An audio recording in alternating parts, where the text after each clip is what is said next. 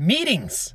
Why you likely hate them, but you must have more of them. This is Dennis Plintz, and this is the Hustle Podcast for real estate agents. With over 15 years of experience and over 1,000 homes sold, this is the place I'm going to share my experiences. The good, the bad, and the ugly. Everybody and anybody that wants to push their business to the next level, let's go. Let's talk about the vastly important issue of meetings.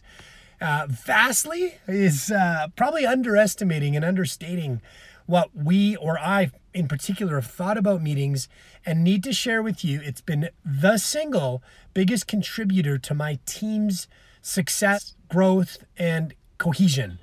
That is a mouthful. And here's why.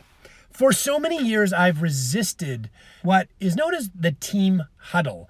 One of my early mentors, I'm going to call him out as a thank you, Frank Lonardelli, love you to death. And it started back in a forum group, an amazing experience that absolutely supercharged my growth as a younger, less gray-haired entrepreneur and a group of other guys. I was the youngest and at that time least successful, all things equal. And that meant I had the most to learn. So thank you, Frank, for the lessons you imparted. And one of them was the team huddle. And secondly, what I'll just insert as a tip from my notes, if you hear that and hear nothing else, please know one of the other very important things to do is be around successful people.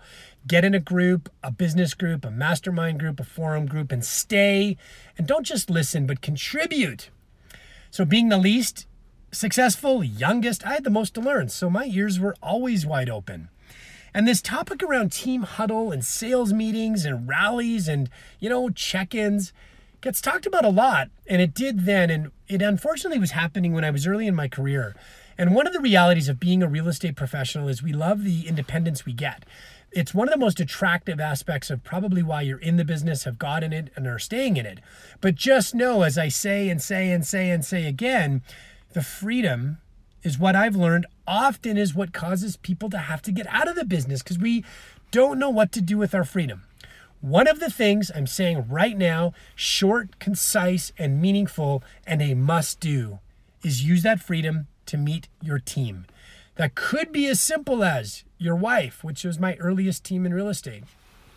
Or it could and is likely going to be something as important as your direct team, your sales team, your administrative assistant, your lead buyer's associate, your business partner.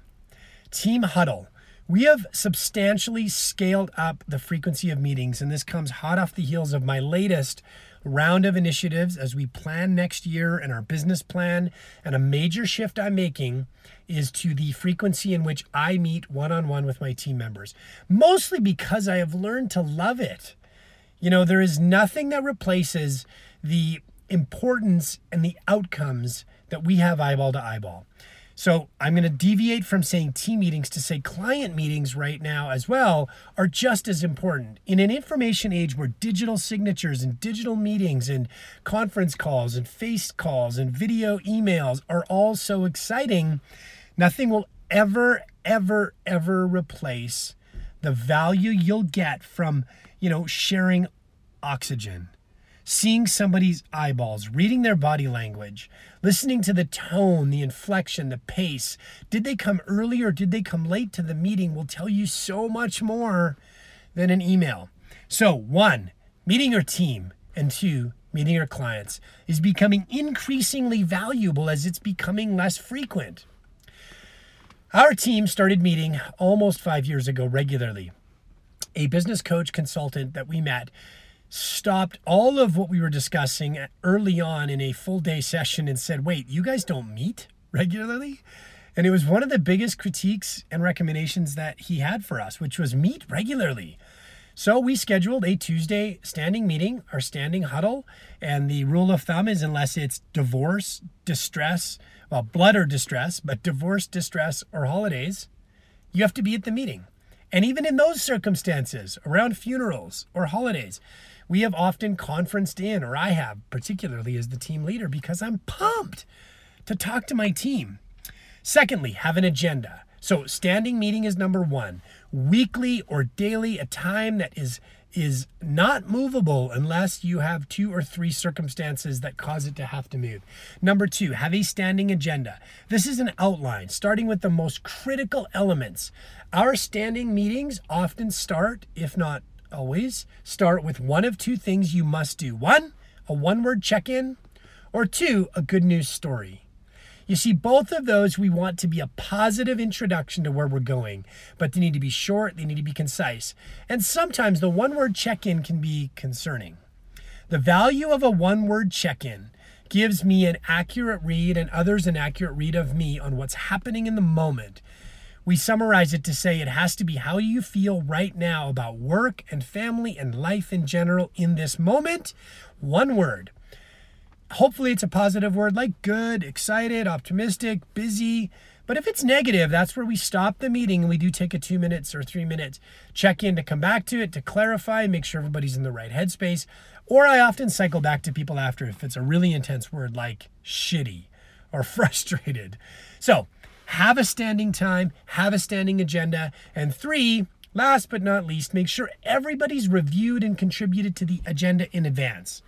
So we've recently adopted a new system where we're all reminded of the team meeting the morning or the night before. We have a link in there to the agenda. And then we keep track of who's filled in the critical answers to the agenda, like one-word check-in, most critical, most pressing, most urgent, what needs my attention, and what's most exciting. The agenda is up to you and your culture and your objectives and your goals.